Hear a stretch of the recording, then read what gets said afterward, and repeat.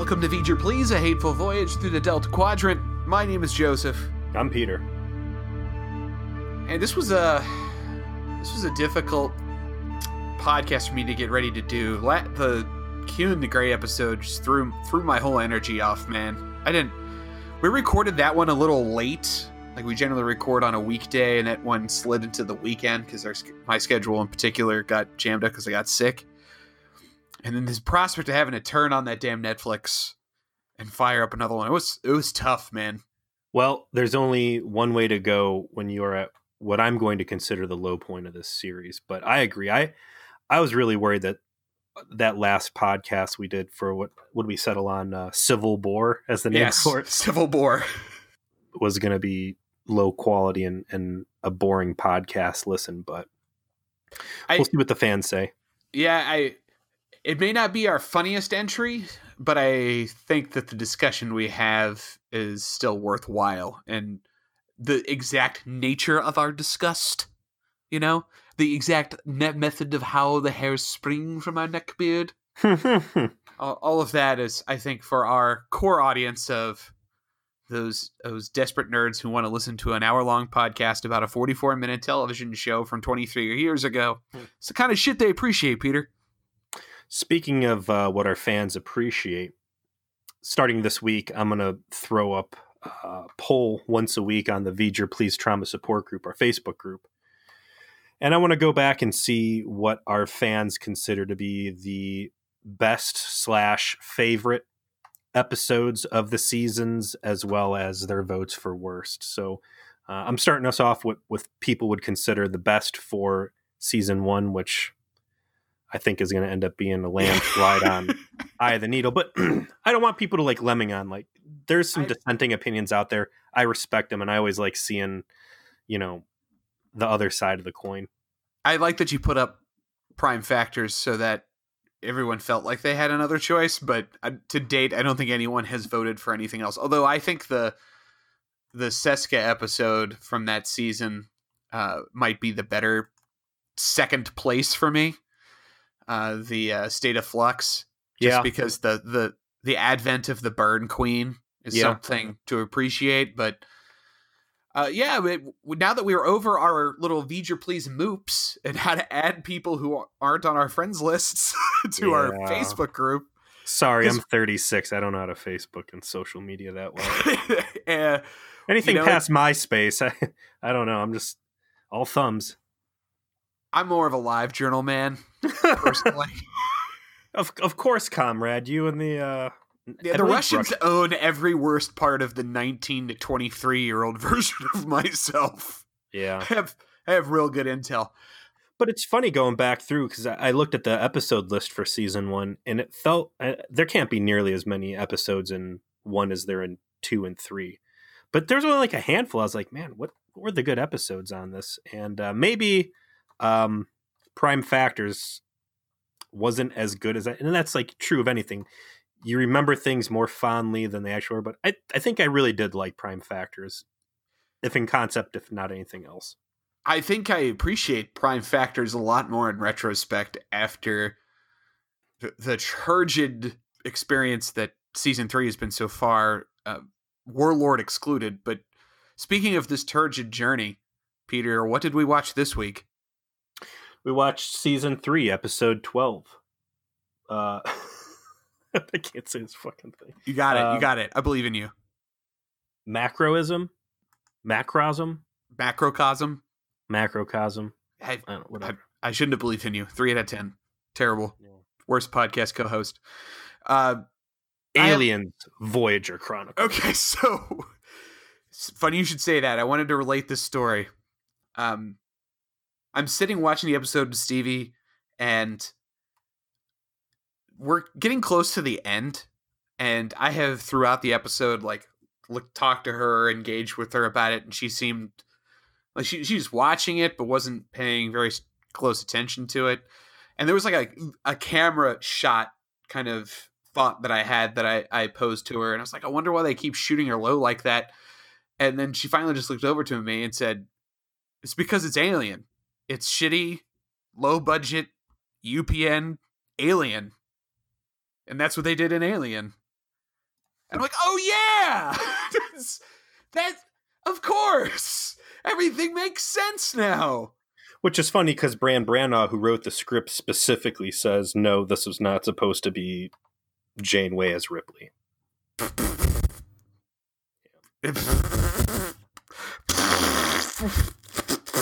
You're a liar. You're a fucking dirty ass liar. Mind you, it didn't come to me immediately. It's been a really long time since I've seen Alien, but the moment Stevie mentioned it, I was like, my mind, that gif when your mind explodes.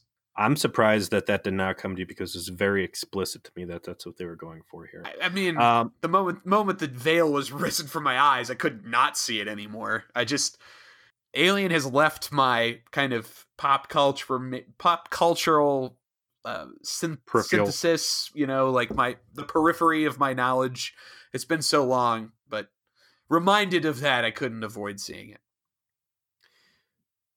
I don't know if it was that Q in the Gray was so bad. I don't know that if I'm in a phaser type mood since we just watched Warlord. I don't know if I just felt that maybe we were due for more action on the show or what, but I like this episode. It wasn't like garbage. I mean, no. Grading on I can't help but grade on a curve for season 3 of Voyager, and grading on this curve, sure, I'll take it. I still think it was objectively probably not good.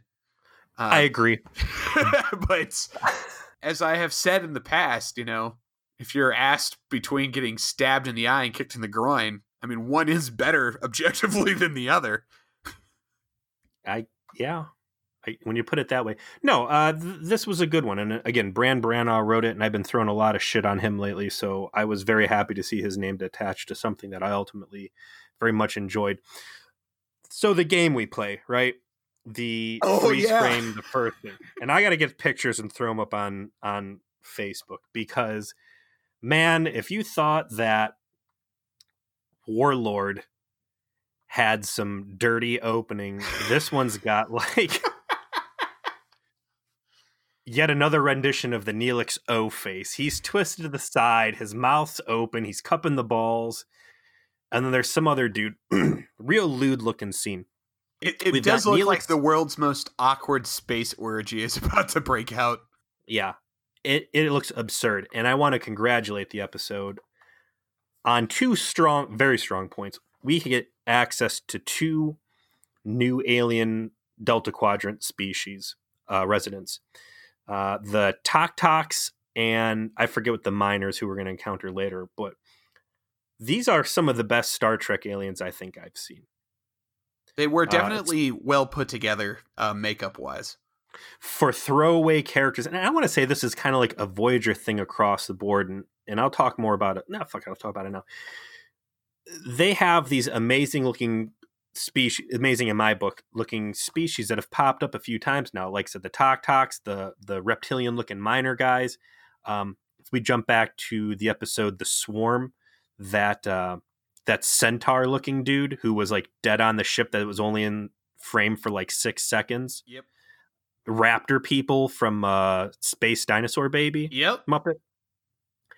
And they've got all these like really cool things that find their way in, and they just make it's one and dones. And I was saying, like, why do the aliens that we focus on heavily in this series always seem to be some rendition of the shitheads, whether they're traditional shitheads or like salami lunch meat heads? It's like stuff up in the hair and then the face is pretty much free. And I think it's probably like these fancy costumes make it hard to like relay body language and facial gestures, and maybe that's why they don't use these guys as like centerpiece species.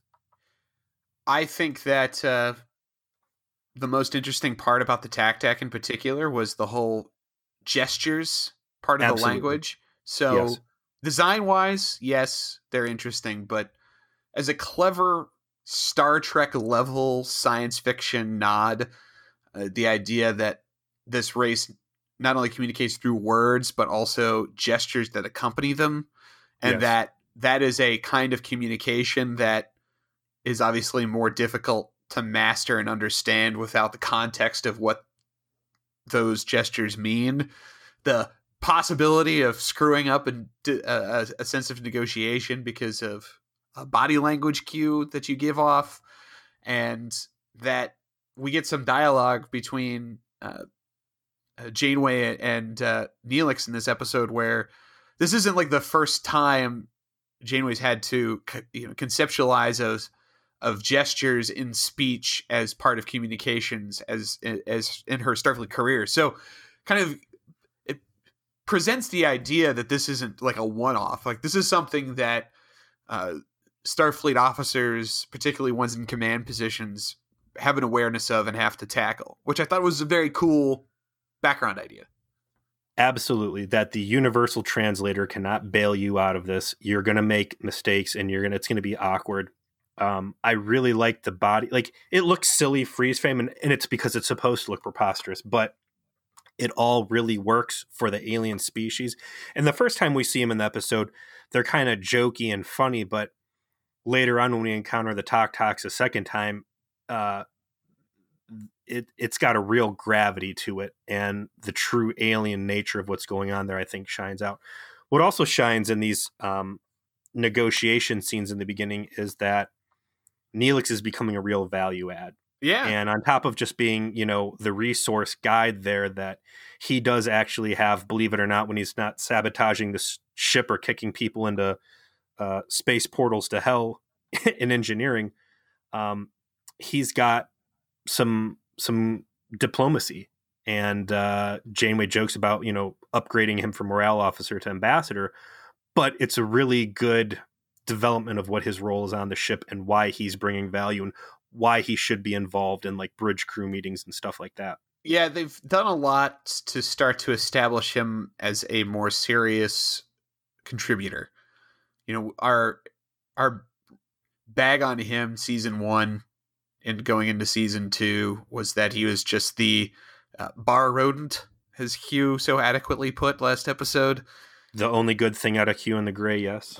The ship's coward. He really saw his relationship with Voyager in a transactional fashion, and we've seen a slow evolution of him becoming more and more integrated into the crew. But this is him starting to demonstrate a value that they don't otherwise have available to them. They don't have a natural diplomat on their team. They don't have that high charm, high charisma character. They got the people with the high wisdom and the high intelligence, but not and charisma. Those guys with the high wisdom and high intelligence are busy fixing the ship and keeping it running. Like, when you've got a guy who's sitting around on his thumbs and has the time to research these cultures and perfect this kind of gesture, it's a real good role for him. So this episode, I've got a lot of criticism for it, but it's just like little procedural stuff. And again, Voyager had a story it wanted to tell. It was going to tell that story, and whatever it had to do to make it happen. So my first kind of like what the fuck moment is, you've got Janeway and Neelix that have been on what appear to be a multi-day trade negotiation thing on a Type 6 shuttlecraft far away from Voyager. Like, why the hell is the captain dealing with this personally? We circle back around to Janeway's excitement at disregarding Starfleet and leaving Chakotay or Harry Kim in charge of Voyager while she's not on the bridge. And I think this is a real strong example of that. I kind of buy the idea that Janeway would want to conduct some of these more sensitive negotiations personally. The ship has a limited amount of qualified, Starfleet officers that have probably dealt with sensitive diplomatic matters. As a captain, she's probably one of the few that has had that experience. Yeah. And, if it's just like a way station and a relatively well-known species or someone that you don't need to do a lot of delicate work with, yeah, okay, send Tom, whatever. Like, you can do that. You can afford to do that. But if there's one thing I've learned in Voyager, it's you don't send Tom and you don't send Harry on anything. Especially not together. No diplomatic missions, no trade missions, no shore leave, nor nothing. Those guys stay on the ship 100% of the time, or there will be trouble. And unless I guess Tuvok wants to run a jailbreak like practice run, like hold on, send Tom and Harry out to this new race we met. I need to get my security crew some more jail time, jailbreak time. So let's run a simulation by having them actually get captured. We'll break into whatever alien supermax prison with mind bullets that they have this time. Maybe that's how Janeway punishes Tuvok for his bad security. Like, it's like the coach making kids run laps around the gym. Like, sorry, Chakotay, another 6-year-old was able to hack our system and steal a shuttlecraft and bypass everything in emergency protocol and steal our transporter modules. Guess you're going to have to go on another jailbreak. And Tuvok's like, damn, I hate jailbreaks. Well, I guess my question is more that you would send the captain of your ship and Neelix in the oldest shuttlecraft type you have without, some other dudes around. But I guess if it's a safe part of space, it's not like you have to worry about organ thieves or Kmart Klingons anymore. Well, Janeway and Neelix are supposed to rendezvous with Voyager. They get to the coordinates. Of course, we have to have an episode, so that means something has to be wrong, which is Voyager's not there. And they find Voyager about a light year away, stopped dead in space, but they haven't been in battle. Like, there's nothing around. So immediately their hackles are raised, and they try and scan, see what's going on the ship, and there is a biogenic field that is preventing them from being able to get good readings. So they're left with no other alternative but to beam onto the ship and see for themselves what the fuck is going on. Well, they don't beam on. They end up docking, I believe, because the doctor ends up in that shuttlecraft later on. Right. They land the shuttlecraft. They get on the ship. This is complaint number 2, and this is for the episode cinematically. This is supposed to be a high suspense episode, I think, with a thriller element to it. And when you say that Voyager is adrift in space, I think they missed a real opportunity to use a camera angle that was not flattering to the ship, that made it seem like it was off kilter and drifting in a queer way and really create something unsettling. But instead they show the ship like they always show the ship, which appears to be, A-okay. I think if it had some lights flickering, something remnant of a disaster without clear physical damage, it would have really kind of tapped into that horror potential. The entire episode seems to have rushed some of the small stuff, which is kind of where my enjoyment of it starts to break down. This particularly gets egregious in the third act, where they're just out of time. So they're just like, we're wrapping it up. So this happens, and then this happens, and then this happens, and we're done. So they missing that detail of maybe making the ship it look like it's kind of derelict. Adrift, yeah. Yeah, it's among the many small things that they missed. The biogenic field, is this a term we've heard before? I think that's been used in Trek before, but I couldn't say exactly where. Seems very techno-babbly. The ship systems don't work, and the tricorders have limited range, but only as far as it's convenient to the plot. They're not using communications devices, but then they are later on. This is all a result of the unchecked virus mutations going on. I think there's a decent continuum of how they fix some of the systems. I don't want to jump too far ahead, but there's a point where Janeway does fix communications. Okay, so that is explicitly done then. All right. Yeah, I mean that's well. Let's roll through it because I'll point out where they do it. I think they do a good job of preventing those logic errors in this episode. Surprisingly good, because I was watching for it. I was like, I'm ready for these fucks to make some stupid ass mistake. What happens is they actually logically explain how all of the sequence of events occurs, that they're stuck in that situation. And I don't think there's any errors when it comes to how they solve it. So they dock. They dock and they start rolling around with phasers trying to see what the fuck is going on. And they definitely immediately start giving off the alien vibe of something mysterious has snatched all of our crew members because we can't fucking find anybody. To the point where they see shadows down a hallway. They chase after it to a transporter room, and they find that something has used acid to burn a hole through the fucking transporter pad. If you were the captain of Voyager and you just arrived and you got on and nobody's responding to any sort of hails and you can't find the crew, what would you do, Joe? What would I do? Well, I would probably, if I'm close enough to a friendly alien race to go get help, bring them to my ship and not tackle this by myself. So you would actually you'd leave. I'm looking at it from an entirely 100% realistic perspective, which I know is not the most dramatically feasible. Sure. But if I'm the captain of Starship Voyager and I roll back and my ship is derelict, I can't find any of my people, and I seem to have some sort of strange alien acid thing going through the ship, and I don't appear to have any assistance whatsoever on the ship to see what happened, I'm getting the fuck out of Dodge. I'm going to go get some help. Because obviously something from this godforsaken part of space is fucked with my ship, and I need to go figure out what it is. And maybe these TAC guys know what it is. But I know what you're getting at, which is why the fuck wouldn't you go to sickbay right away, right? Right. I mean, we have established very strong, the doctor is always there. The doctor is immune. And if everything seems, if you can't tell what the problem is, it's not clearly Kazon all over the ship. Although, how fucking cool would this episode have been? If some Kazon or other jabrones would have been rolling through, oh, look, it's the death ship Voyager, and they're not replying. Raiding party, Vidian's raiding. Oh my god, what are these things?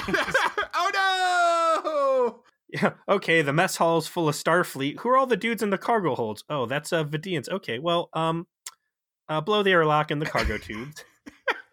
Problem solved.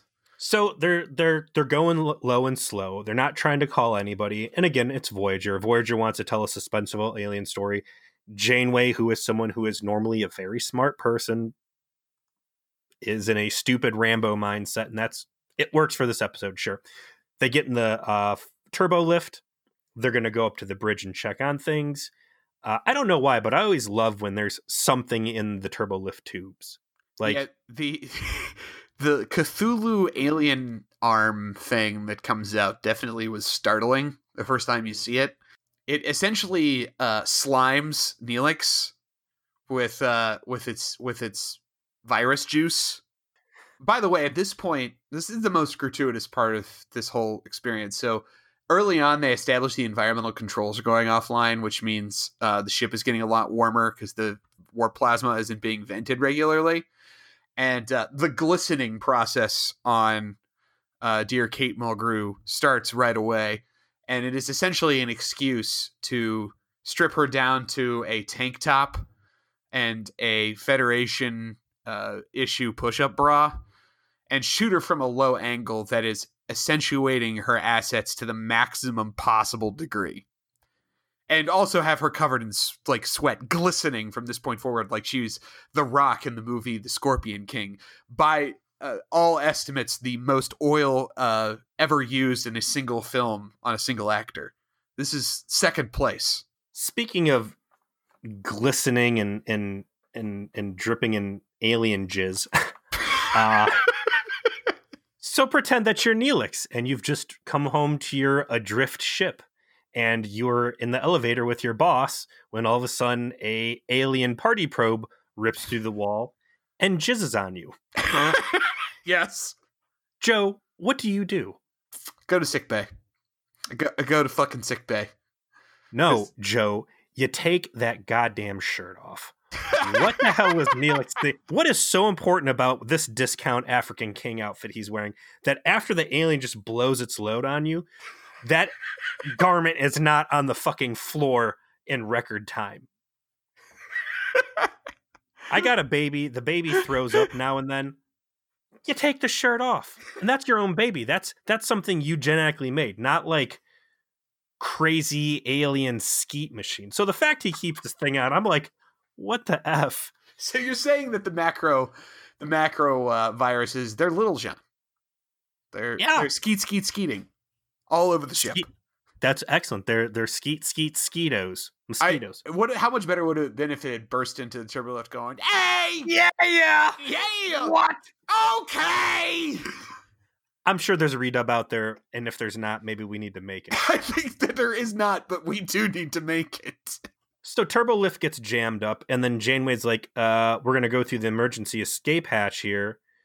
And then, like, they were on their way to the bridge, and she's like, we're going to give up on the bridge, and we're going to go somewhere else instead. Like, they're still headed to the bridge. So the intention of the two of them is go to the bridge. They're going through Jeffrey's tubes to get there, and that's when Neelix comes down with alien AIDS. I mean, super cancer, whatever, and starts to feel the effects of getting little space malaria, getting little John's jizz all over him, and that's when it's the reverse of what usually happens. And instead of Neelix wandering away, Janeway wanders away from Neelix, but we still get the great, consistent Voyager canon of Neelix getting snatched up and stole away from by the hazard of the week the moment he's left alone. I love the line exchanger, and I don't know if you caught it. Oh, I did. I knew you were going to say it. Go for it. Yeah, Janeway hits him with the tricorder, and she's like, look, it's not just the environmental controls. Like, you're getting a real bad fever and all this other stuff. Like, oh, maybe keeping that alien cesspool goo spot right on your Vicks Vapor Rub chest area was a bad idea. And, you got inflammation in your lungs, and then Neelix corrects her, lung.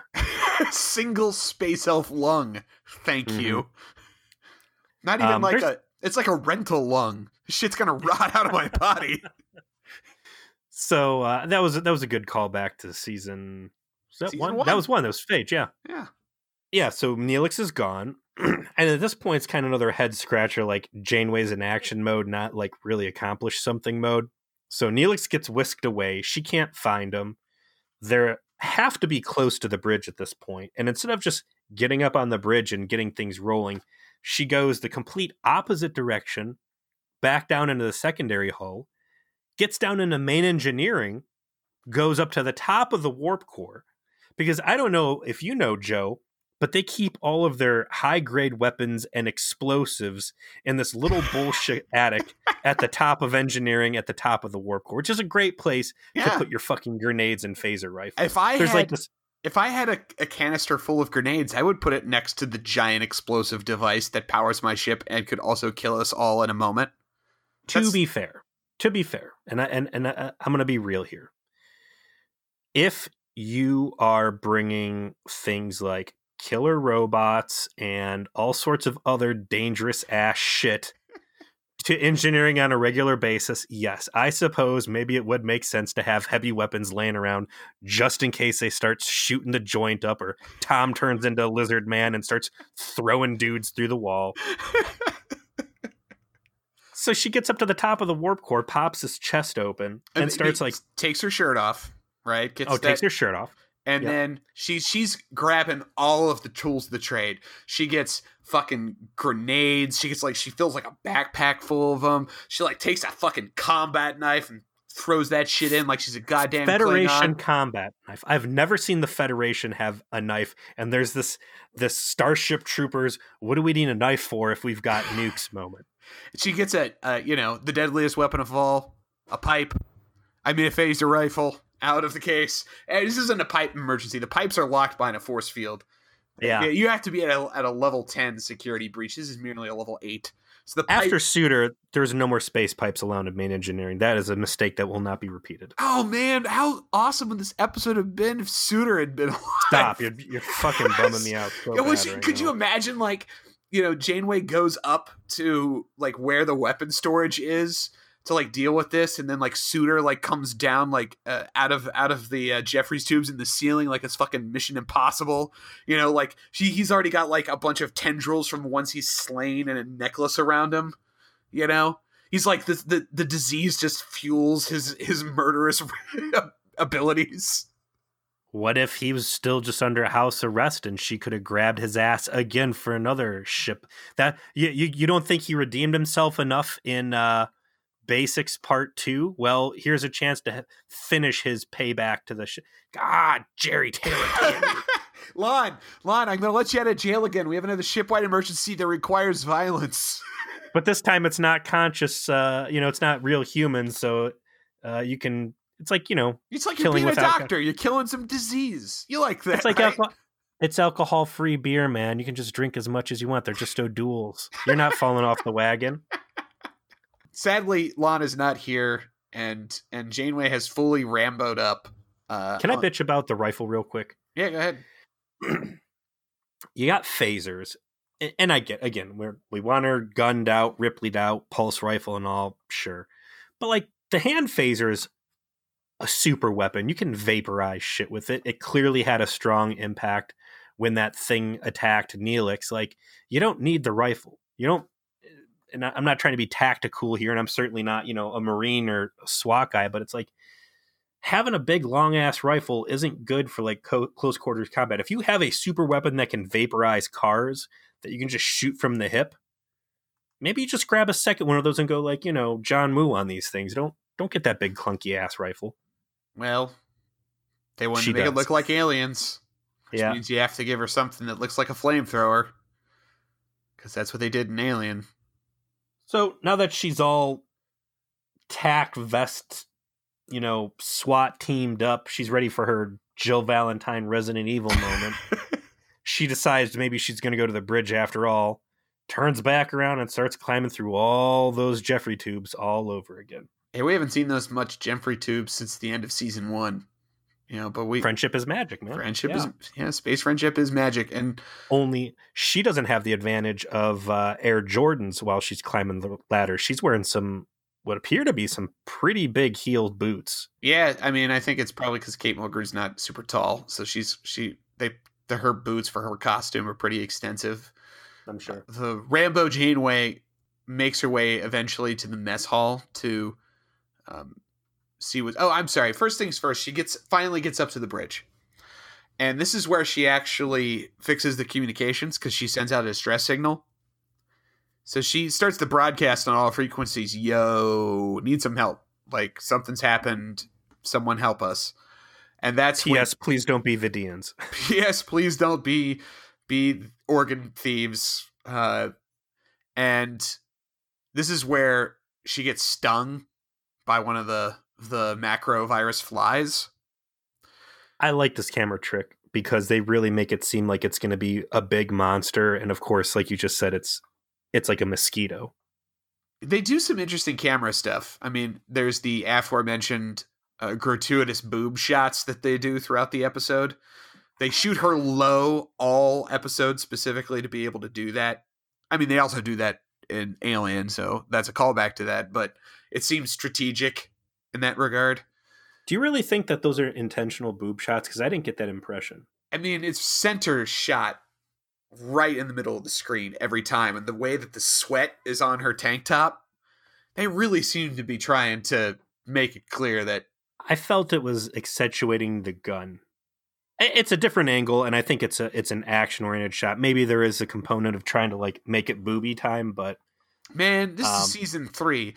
We have spent several episodes in a holodeck fuck palace now. Last episode, we had Tom and Harry with their sex toys contemplating trying to convince the captain to have briefings there so they can get their handies while they're discussing ship systems. Luckily, we'll get more of that, man. What's that place called? Tampax? The Paxal Resort. The Cacao Resort. You were also leaving out the fact that there is space jizz all over the bridge. Every inch of Voyager is dripping with slime, like it's just Ghostbusters all up in there. That is correct. There's a whole pool of it, which is where this little fly comes from. Eventually, Janeway heads down to the mess hall because she decides that's the place to go because that's where she's seeing a lot of the life signs after she gets internal sensors working. She gets in there. She sees Harry Kim, Commander Chakotay. I saw a quick shot of your favorite extra and mine, Smoldering Catcher Guy. And they're all unconscious. They all seem to be almost comatose. They're non-responsive. And this is where Janeway's finally ambushed by one of the big macroviruses. And nothing says bad 1997, 1996 CG like these fucking things. They look awful, and they particularly look awful whenever they're supposed to be in a close proximity shot with one of the actual actors. It nothing makes you appreciate how far they've come the last 23 years with CG than watching something like this. It did not age well. Jesus Christ, did it not? They should have just had a big rubber ball with tentacles hanging off of it that's being controlled, puppeteered off stage that she's fighting, because these things are the poster child for terrible CGI. The only thing I can tell you that is on the same par as bad CGI as these are the made-for-TV movie Stephen King's The Langoliers. I don't know if you're familiar with that. I am not. There's like, but that's a deep sounding reference. Imagine if Pac-Man was made out of poop and flying around and chasing an airplane, and that's it's bad. It looks like garbage. It really makes it show its teeth. It dates the episode, and it's probably the biggest complaint I have.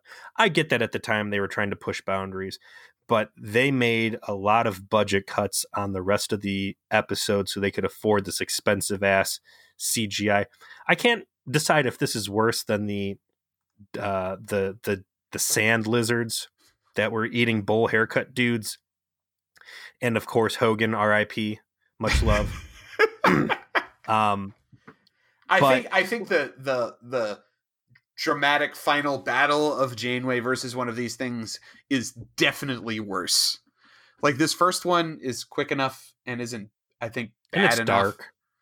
One of the budget cuts I think they make, I mean, since again we're just ripping aliens off, like the crew I felt should have been cocooned to the walls or like something nefarious being happened, and not just a bunch of dudes slumped over in chairs with slime and sweat on their faces. Like, this is shitty bargain UPN Alien. So it's all the things that you're talking about would be from Alien, right? Like, having them cocooned, that's something they would do if this weren't shitty low budget UPN Alien, which means they're just laying on the ground with a little like fucking dab of makeup on their neck and a shitty CGI fly comes out. So again, she's got this big ass rifle. Like I was complaining about earlier, you don't want a big long rifle for close quarters combat because of course the fly just knocks it out of her hand. She gets thrown to the ground and has like an old lady spill and like busts her hip and explodes a rib or something. It's for the way people fall off of like third floor catwalks and seem to be just fine. Like, this is a real severe injury she gets for falling to the ground. She destroys the alien and explodes in goo. This is where she finally gets to sickbay and is greeted by the doctor, who has a phaser and has stuck it on her chin like he was expecting this to be one of the aliens, of course, and is relieved to see that it's not. And this is when we very awkwardly essentially walk away from the episode to do a flashback, extended Act 2 flashback. The structure of this episode isn't my other big mark against it. So they have all this lead up and this mystery and this suspense up to this point, and now it's nothing but backstory until we get to the conclusion. Like, that's it. We're done with doing stuff on the ship except for like the last 8 minutes where they're going to solve all the problems. I agree it was an awkward transition, but I enjoy what we're going to start catching as far as the recap goes. I don't know a better way to have done it unless you were just going to scrap the whole suspense thing and tell the episode in a linear fashion. I think I was about to tell you exactly how you could have done it better, Peter. So here it is. How about instead of the doctor being there, you get into sickbay and the doctor's offline like everything else. Which would have made a lot of sense. And Janeway, in a desperate attempt to figure out what's going on, starts reading the doctor's logs and has to piece together from secondhand information what happened. Attempt to solve the problem as a consequence of using these, this sort of breadcrumbs of information that she's left as a consequence of piecing together the logs and sensor readouts and everything else that she can access from sickbay. It increases the tension, increases the uncertainty, increases the suspense, while still using essentially the doctor as the way to tell the backstory without having to explicitly show you exactly what happened, which strips all that away. Like I said, I still enjoyed the scenes. Like, I think it would have been a better transition if she would have started reading his logs and then they would have faded away and transitioned to his voice relaying, like recording the logs and showing, because like I said, I did really enjoy the visuals we got on the miners. I like the doctor starting to get antsy to get into away team functions, them acknowledging the fact that a hypoallergenic, or not hypoallergenic, but like a sterile hologram would be the perfect thing to send into a quarantine situation. But yeah, so that's what ends up happening is she gets to their doctor's got a phaser in her face because obviously he's ready to kill if that's what if that's how it goes. If we learned anything from Basics Part 2, yeah. He learned a thing or two from old Lon. Brings her in and says, yeah, this is all kind of my fault.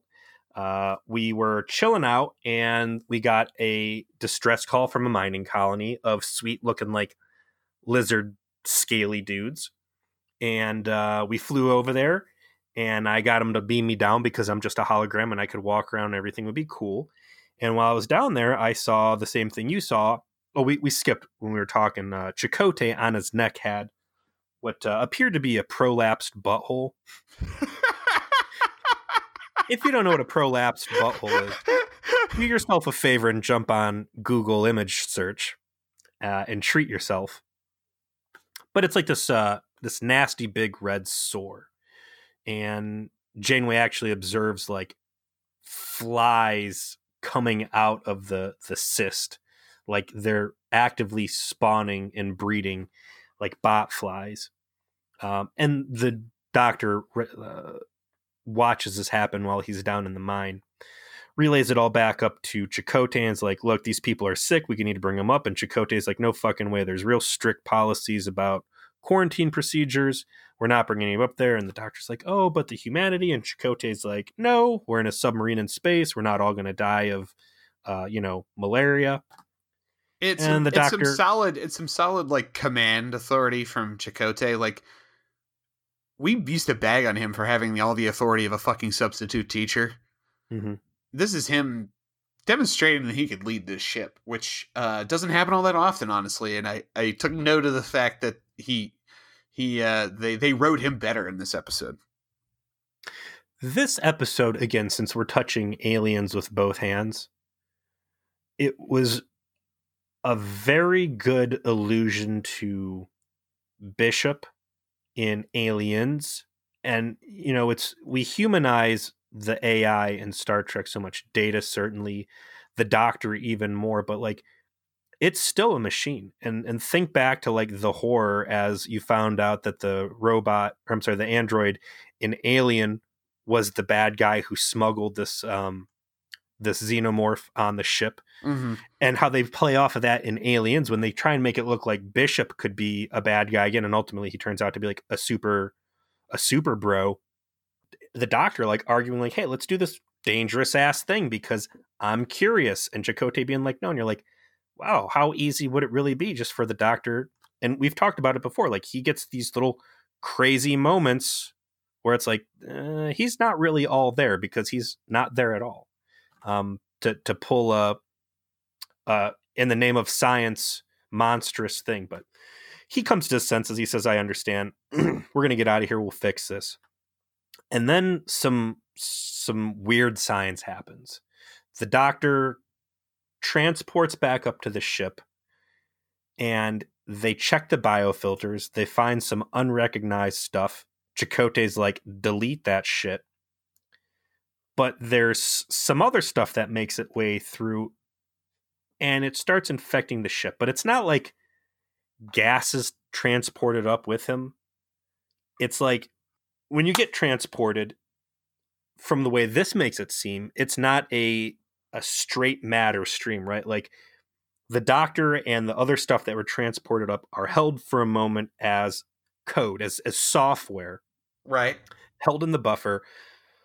Chakotay decides to delete a portion of it, and then there's more of it that, while they're inspecting it and trying to figure out what to do, slips out of the pattern buffer still as software and inserts itself in a neural gel pack up in the mess hall. I see where you're going with this. The technology continuum of the transporter to the pattern buffer to whatever this biofilter is to infecting essentially one of the gel packs ultimately is what gets the ship got in this circumstance. And I see where you're going with this, that it's a little difficult. Hazy. It's a little hazy, but I think that's because they are stuck behind a level of uncertainty as to how space magic really works, right? Like, they can explain things to a limited degree, but ultimately this is science fiction and this is space magic. And, you know, they can spend an extra 5 to 10 minutes of their screen time trying to explain this in a very specific technobabbly way, or they can just kind of say it happens and that's how it happened, and your audience can simply accept it because space magic. And this is where I'm okay giving Trek some rope. You know, like, okay, that's fine. I'm not going to hold them to defining every single one of these nuanced technobabble situations to my satisfaction. I can just buy that the way this technology works, the fact that this virus replicates so quickly and is of an unknown alien origin, that it beats the biofilter because of the delay in purging it, and that's enough to get the ship in trouble. Gotcha. I think I'm there. I would have preferred it if they just... Many times the sensors aren't good enough to penetrate the enemy base or to see past the ion storms. Or, like, you know, sensors never work right on Voyager. I like the idea that other fantastic Federation technology just isn't good enough sometimes. And it's a new crazy virus and the biofilter wasn't good enough. And some of that air transported up around his little hollow emitter. And, you know, it was just a straight MOOPS equipment failure. The surface to transporter buffer to EPS power conduit to neural gel pack to turning into snot in the gel pack to snot in the gel pack that ejaculates onto B'Elanna's hand. Skeet. Okay! Right onto her. And that's what happens. So this thing ends up in a gel pack. They think they got it all under control in quarantine. The doctor goes off to start synthesizing his data.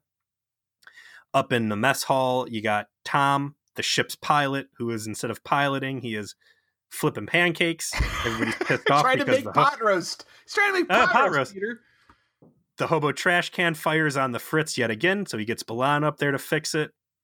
She pops the wall panel off and finds out that, one of these gel packs, which is basically a Ziploc bag full of Jell-O, has some pus in it. End result here is that the virus replicates so quickly that although the doctor creates an antidote, it's too late in that the virus has gone from little fly larval stage to bad CG monster stage, beats the technology on the ship that's isolating it, and infects the crew. And it's been essentially gathering the crew members to, like, have all of its victims in one place, because that's what the doctor theorizes. It has as a drive to do that as part of its viral background, which was kind of hand wavy, but fine. I understand they just want to explain why there's not bodies everywhere, and at least they try to do that for a second. Yeah, good enough. I'm buying it, and you know, the option they're left with is to use the environmental controls to essentially gas the ship with the antidote. And the doctor and Janeway resolve to do that because doctor's got the mobile emitter still. So they take enough antidote that if one of them makes it to environmental controls, they can make it happen. And here's a stunner moment of this episode for me. When she says, how are we going to fix the problem of all these foreign species? I'm putting my money on it to be something with the warp field, which has been the answer for every other problem. Literally, the last time the ship got infected with cheese, they're like, well, let's just bake it out. it's an oldie but a goodie. So when they're like, we're gonna put it in the air supply, I was like, oh man, I wanted another a warp field solution. But I guess with B'Elanna out of commission, that option wasn't on the table. The crawling through the Jeffries tubes continues. Ultimately, Janeway does make it to the environmental control station, and the Doctor gets run into the shuttlecraft by all of these angry macroviruses that want to suck his hollow juice. And we establish that they're drawn to infrared radiation, so the holographic matrix, because it gives off heat, is something that they're attracted to, even though obviously he is not personally affected. Janeway makes it unperturbed, aside from doing a quick couple bug splatters. Starts to get things plugged in, but that's when the TAC show up, and they start shooting at the ship. And that's when we get a little cool window into the TAC not just being buffoons. They're also Protoss, and they are out to purge the universe of the Zerg. Yes! Yes, they even have like the blue plasma weapons.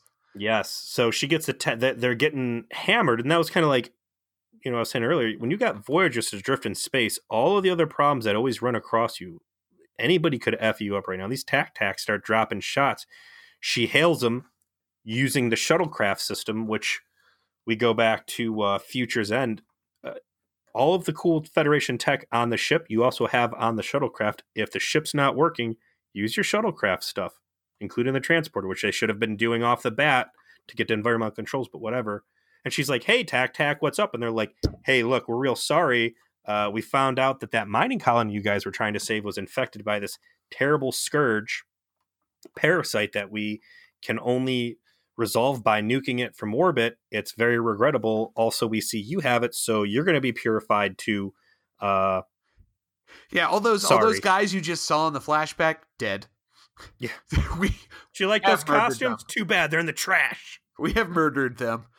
And now we are murdering you.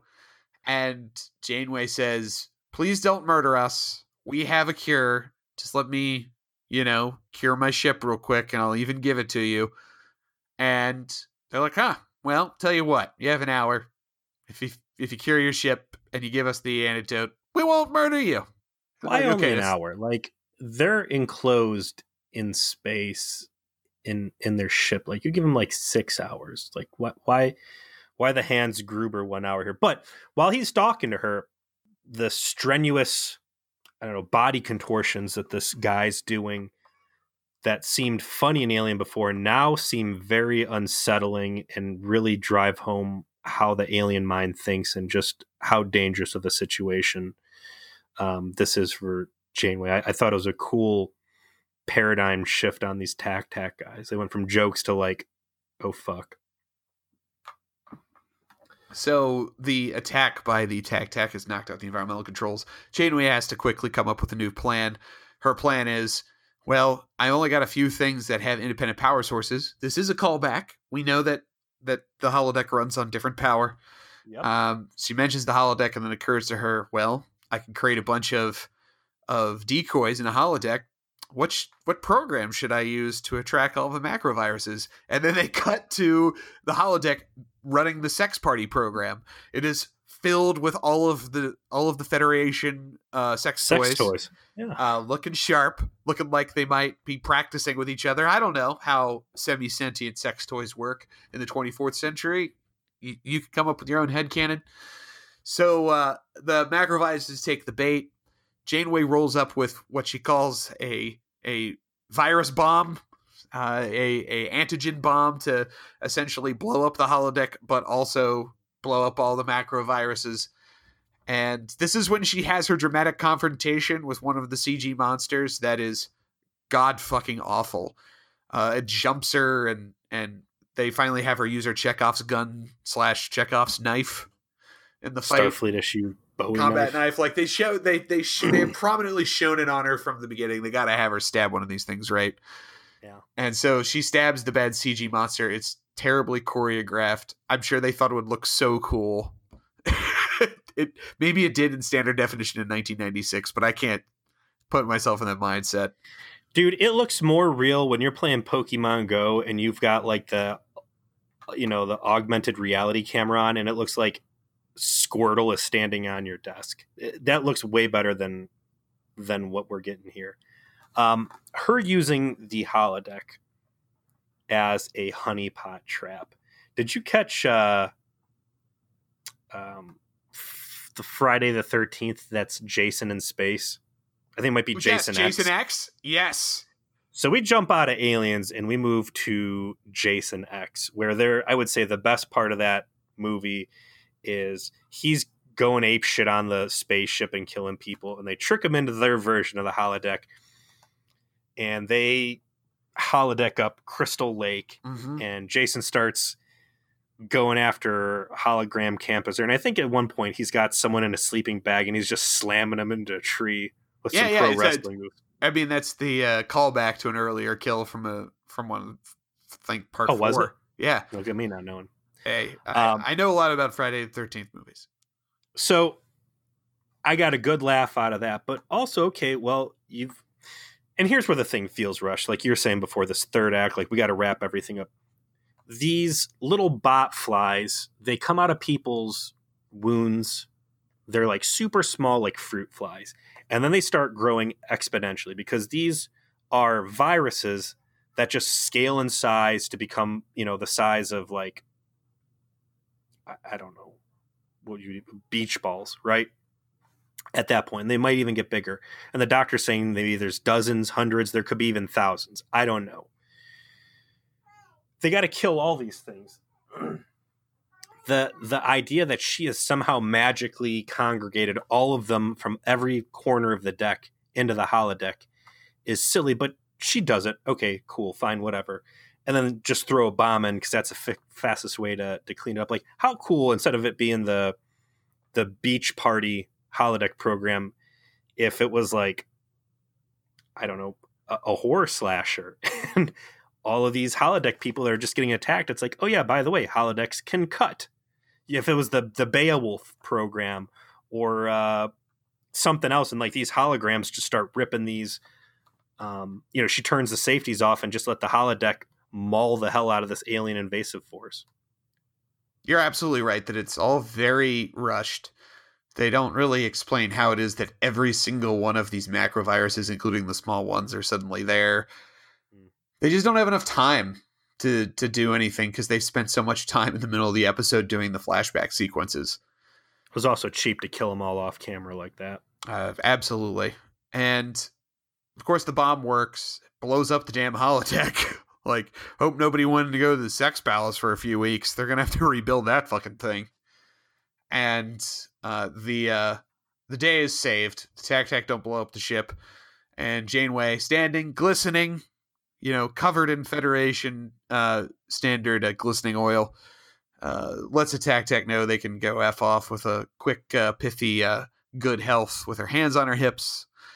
And they do have a final coda scene where she's painting, and awkwardly Chakotay comes in and is like, hey, do you want to go skiing? And she's like, no, I worked out today, and then leaves, and she goes back to painting. It was the most it's very strange homeostasis, like reset everything to perfect, stupid send off. That was really the only bad part I thought of the episode, was her painting in her ready room. Like, the whole ship just got wrecked. Nobody died or anything, but you almost just lost everything. And whoosh, with a whisk of the magic wand, everybody's back to 100%. All the slime's gone, and it's just business as normal. Huh? What disaster? Oh, okay. Back to normal. The episode has a lot that is weird and not great, but I will take this 10 times out of 10 over the Q and the Gray. Like, had interesting aliens in it. I like the tac. I like the whole gesture thing. I like the space hazard. It is another like Cthulhu-esque space horror. Don't go into space. Don't do space travel. It's bad for you moment. I mean, solid on that. Having kind of Janeway be the hero for the ship was neat. Like they haven't done something like that before. Some of the ideas here weren't bad, and for that alone, it gets a pass from me. I really liked it. Clearly, did you really like it, or did you really like it because it just didn't kick you in the balls?